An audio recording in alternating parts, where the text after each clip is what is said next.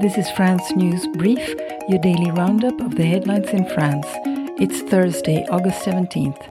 2 nuclear power plants could reduce output this weekend due to the heat wave.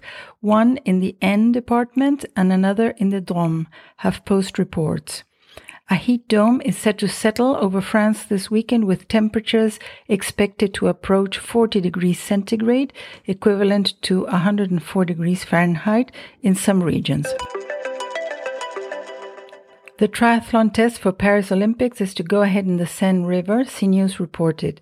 Organizers of a triathlon event ahead of next year's Paris Olympics said conditions have been met for athletes to swim in the River Seine after a previous event had to be cancelled earlier this month due to the concerns on water quality.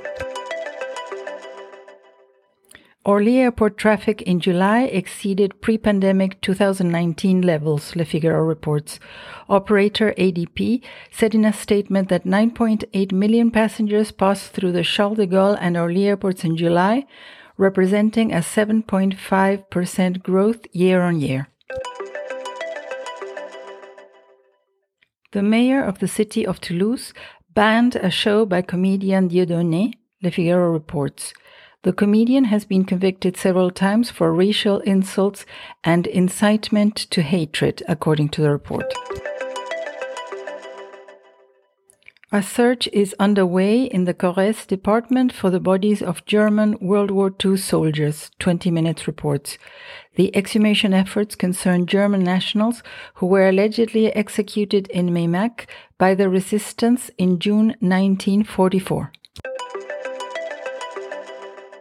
French prosecutors charged 4 suspects, 2 Iraqis and 2 Sudanese, over the deaths of at least 6 migrants whose boat sank last weekend, Le Monde reports.